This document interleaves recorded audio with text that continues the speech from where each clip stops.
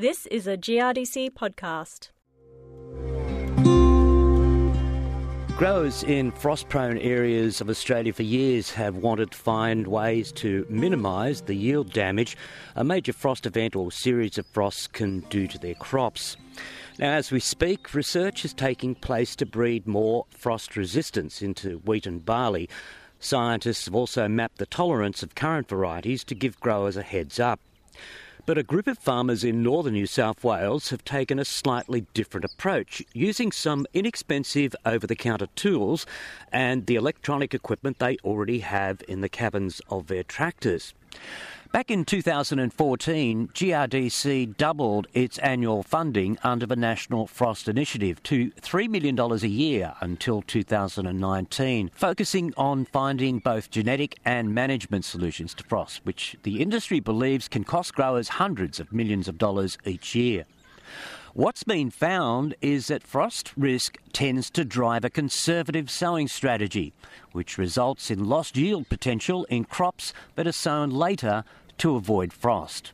Cue this man. Matt Gardner with AMPS Agribusiness and the manager of AMPS Research. Okay, Matt, where are we right now? We're standing in the Prima Valley, in the southern part of the Liverpool Plains, and the paddock we're standing in has probably got about a 60-metre elevation difference from the top to the bottom, or the lowest to the highest part of that paddock. Whoa, hang on, 60 metres? I must say I found that hard to believe until I looked at the GPS on my phone. Such a gentle-looking slope. To be honest, I thought maybe 20 metres height variation between top and bottom, over maybe a kilometre, if that. But GPS doesn't lie. More on that a bit later. Over the years, there's plenty of trials out there that have established the benefit of early sowing. But if I stand in a room full of growers, typically every person in that room could tell me the year or name a year where they've been badly frosted, but very few people in that room would be able to tell me how much yield they've lost to heat damage or heat stress over those years.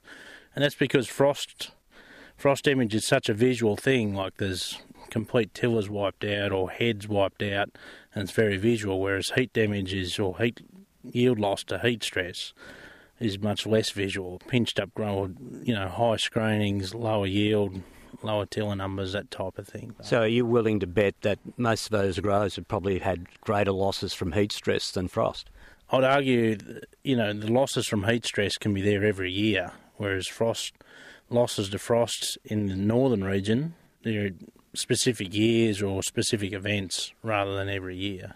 So over a period of time, would you argue that they probably are losing more from heat stress? Yeah, definitely. And I think because of that vivid memory of frost damage, it gives us far more conservative approach to some of our sowing dates.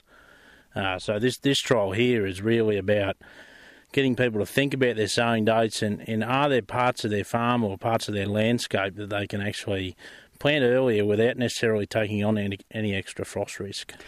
Okay, the nuts and bolts. The trials are in two locations in the same paddock. The first location, where we are now, and the higher location, 50 or 60 metres up the slope. Common across both those sites is 6 key varieties. So we've got, starting from quickest to longest, we've got Dart, Spitfire, Suntop, Lancer, Gregory and Eaglehawk. And they're sown on either 3 or 4 sowing dates at the top and bottom of the slope. Same day, same seed. Each one of those varieties is sown on the 4 different dates. So the trial we're standing at the minute, we've sown on the 11th of April, we've come back on the 28th of April, and then on the 20th of May, and then we'll come back in the next sort of 10 days, sort of around that mid-June type sowing date. And yeah, they're all planted, same variety, same seed, at top and bottom slope.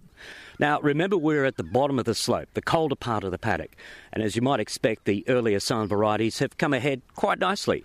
Yeah, so we've got, if we're looking at this really early sowing date, so 11th of April, we've got a Dart here that's at early booting, whereas you've got the Eaglehawk variety still in the tillering stage, hasn't got any nodes yet. So that's why those varieties were selected, because you get this huge variation in maturities or in development, and I guess they cover most of the other varieties that fit in the middle. You're not basically trying to see which are going to get frosted and which aren't, but you're looking at the overall yield of the same varieties planted high and low. Is that the case? Yes, and the other big part of this is to look at the impact of the higher elevation or the lower elevation on that development. And what we've seen for the last 4 years is at the bottom of the slope, we're getting, like, it's a cooler environment, we're getting, a lot more frost events. Those frost events last longer, and it's actually slowing down the development of the wheat. So these varieties planted at the bottom of the slope, Dart is a classic example where it's taking up to, planted on the 11th of April, might flower 14 days later than the Dart planted at the top of the slope. Well, that's a fairly significant difference, isn't it? Yes, it's huge. So, in fact, it's that delay in flowering is probably helping it a little bit. Slower development in a higher risk zone is a good thing, but it's still 14 days is not enough to escape the frost risk. Okay, so it's still getting frosted. Yep. Yeah. Okay, well, you've got a piece of equipment over here. Let's go over and have a look at that. This is a piece of equipment that actually measures the temperature. Yeah, so at each of the sides of the... You want to grab it out? Yep. Okay. Yeah, so at the top and the bottom of the slope we've got just a temperature logger, so it's a tiny tag.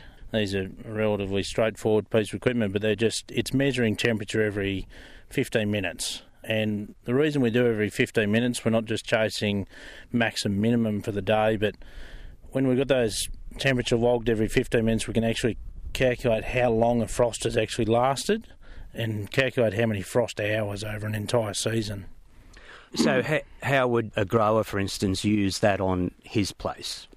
I think the real opportunity for growers is the fact that every time a piece of equipment goes across their farm, whether it be it's sowing time or harvest or spraying, that machine, if it's got GPS, is collecting elevation data as well. And so you've got some really accurate elevation data across your entire farm, and the specialists groups out there that can stitch all those elevation maps together for your farm and create an elevation map.